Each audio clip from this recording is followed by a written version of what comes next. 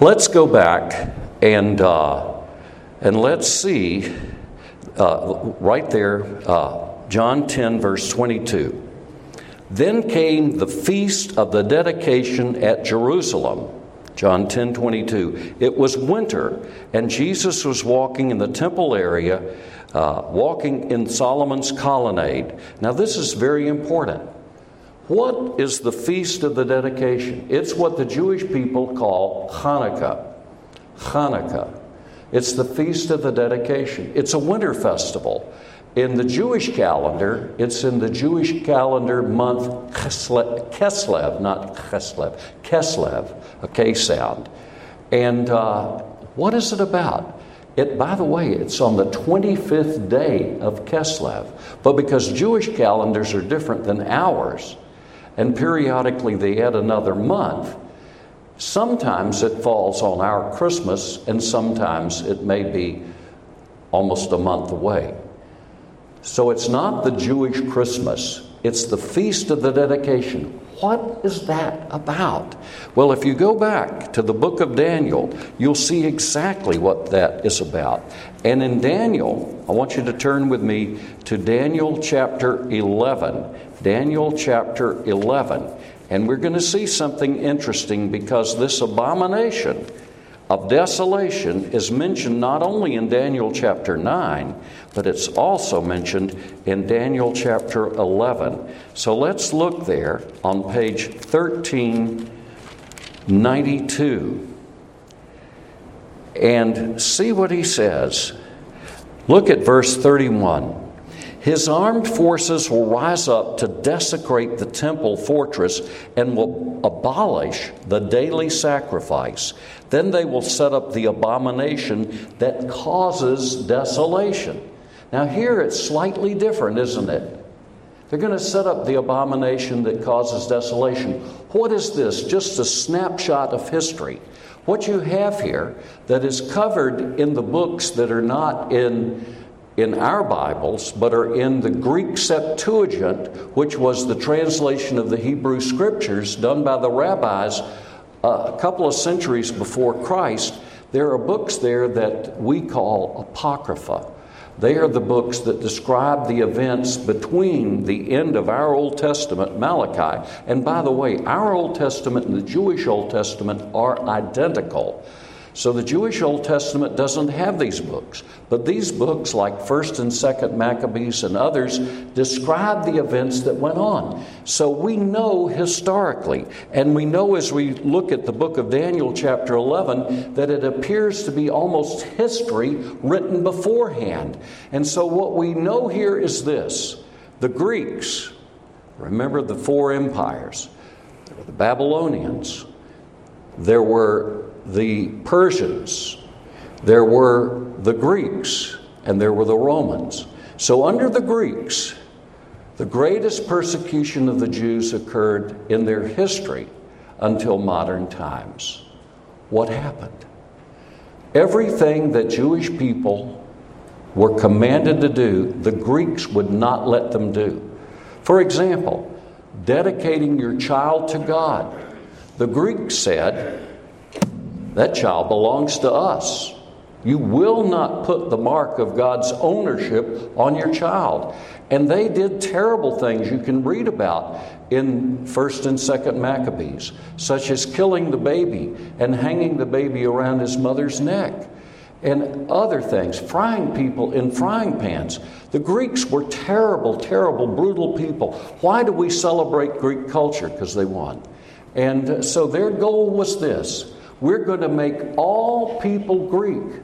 And that's why we had the Greek language that was the language of the Roman Empire. It became the universal language. If you wanted to have commerce, if you wanted to communicate, you had your own little language, like Aramaic in Palestine. But Greek, even in the Roman Empire, even in Italy, people spoke Greek because it was an imposition.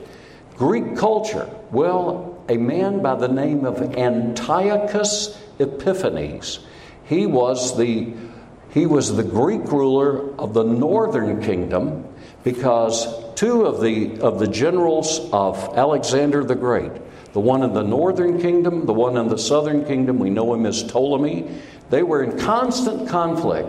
And sometime I'll take you through Daniel 11, but not today. And so what did he do? He was enraged. By the way, the Romans held him in check. And so he went back, Antiochus IV. And that name Epiphanes, it was a reference to him being God. He viewed himself as a manifestation of a God. Antiochus IV, Antiochus Epiphanes. And what did he do? Well, he did not worship the Lord God of the Bible. He worshiped the Olympian Zeus. And so what he did was to go to the Jewish temple surrounding Jerusalem with armies and invading it, and he slaughtered a pig on the altar of God to the Olympian Zeus. And that was the abomination of desolation at that time, that desecration.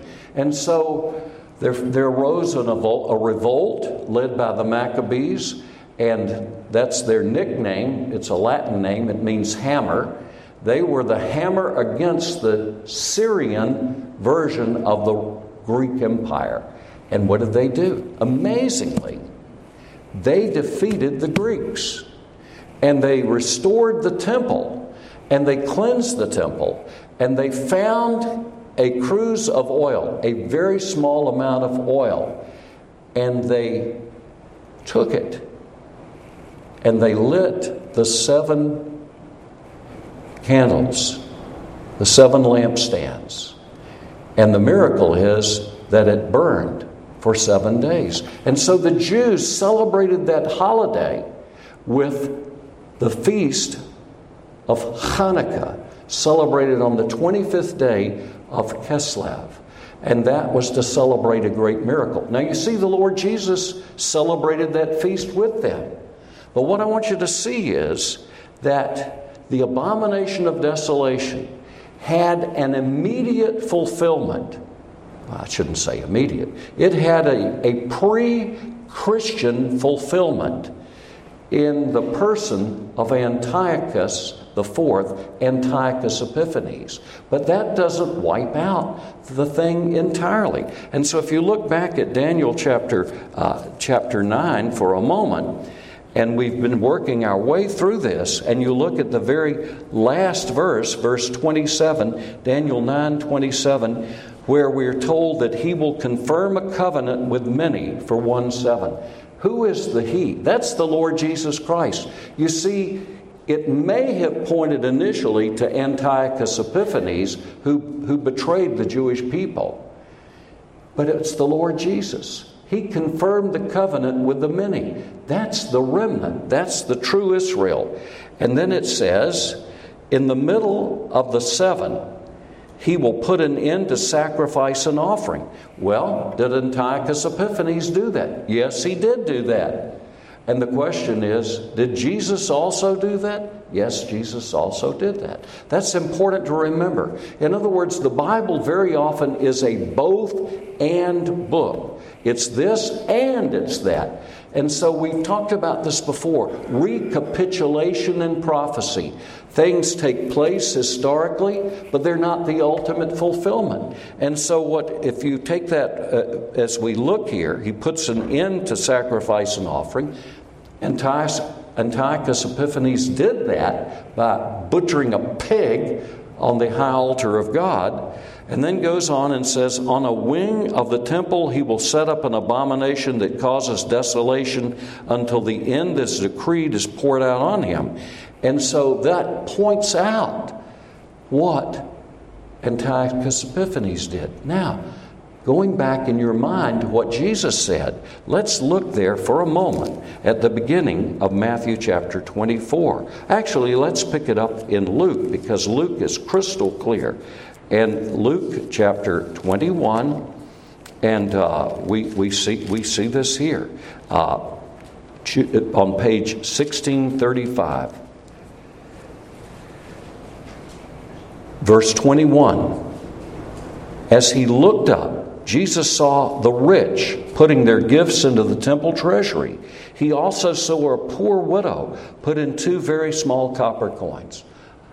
Never forget, your 2 small copper coins are worth more than George Soros' tithe. I don't think he tithes, but that's important. And then he goes on in verse 5, notice, some of his disciples were remarking about how the temple was adorned with beautiful stones and with gifts dedicated to God. And look at verse 6, he says, as for what you see here, the time will come when not one stone will be left on another. Every one of them will be thrown down. And they said, when? And he begins to explain things. And he warns them in verse 8 about being deceived. He warns about general signs. These things have gone on from time immemorial. In verse 10, nation will rise against nation, and so on. All these signs, earthquakes, famines, pestilences, that's always gone on in history.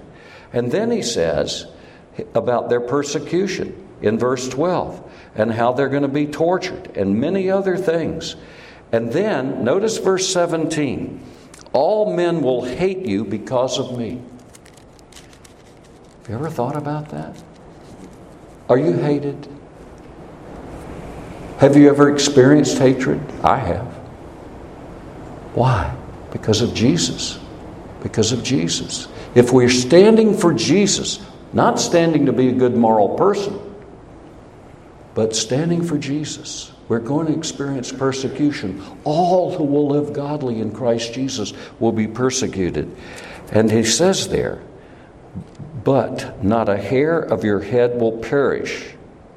By standing firm, you will gain life.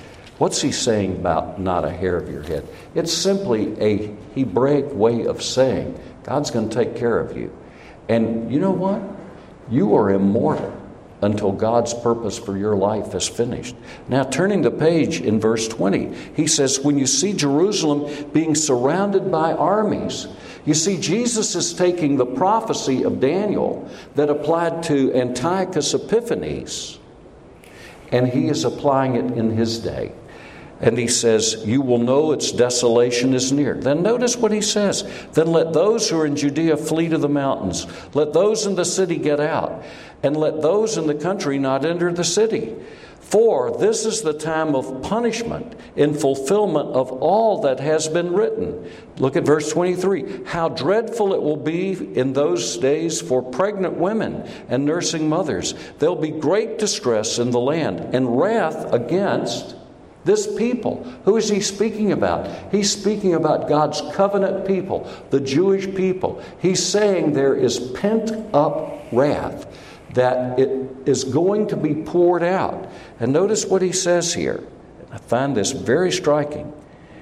He says, verse 24, they will fall by the sword and will be taken as prisoners to all nations. Jerusalem will be trampled on by the Gentiles until the times of the Gentiles are fulfilled. What is he saying? He's saying something that's already happened in history. This happened literally when the Jews revolted against Rome, the last empire of Daniel, the Roman Empire. When they revolted against Rome in AD 66, civil war broke out. And we have an account written by a Jewish general who took the name Flavius Josephus. And if you read Josephus, you understand that virtually all of the Olivet Discourse, not all, but virtually all of it was fulfilled in the years between 66 and 70 AD. Because in 70 AD, the Romans destroyed the Jewish temple. And the Jewish temple is the thing that represented the presence of God among the Jewish people. And they took the Jewish people into captivity. And he says, notice there in verse 24, they will fall by the sword and be taken as prisoners to all nations. Jerusalem will be trampled on by the Gentiles until the times of the Gentiles are fulfilled. Now, a moment of speculation, and then I press to a close. What is the symbol of Judaism. Not the menorah that burned for 7 days in the days of the Feast of the Dedication. It's the temple itself. And I want to submit to you that Jerusalem is still being trampled on by the Gentiles here and now. When I was in Jerusalem in the year 2000, we were warned as we walked on the Temple Mount, where only the foundation stones are left. None of the stones of the temple were there. We were warned not to pray out loud, not to gather hands, not to sing, not to do any of those things, because it was forbidden for anyone to gather there and worship. Why? The temple was then and is now under the control of the children of Muhammad, that is, the followers of Muhammad. It's still being trampled on by the Gentiles. When will the times of the Gentiles be fulfilled? You know what? I don't know. Nobody knows.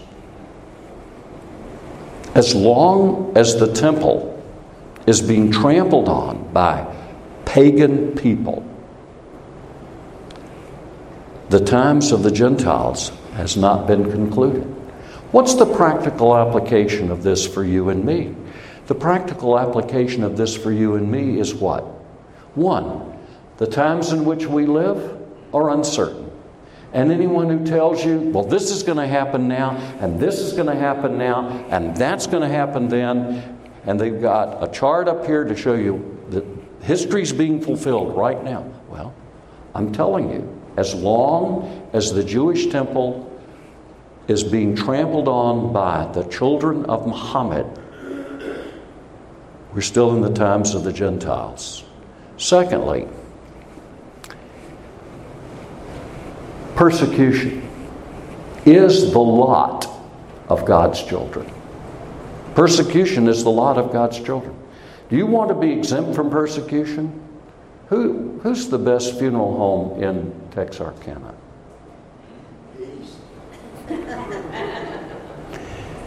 The only way to be free of persecution, if you're going to live godly in Christ Jesus, is to be dead, to go home to be with Jesus.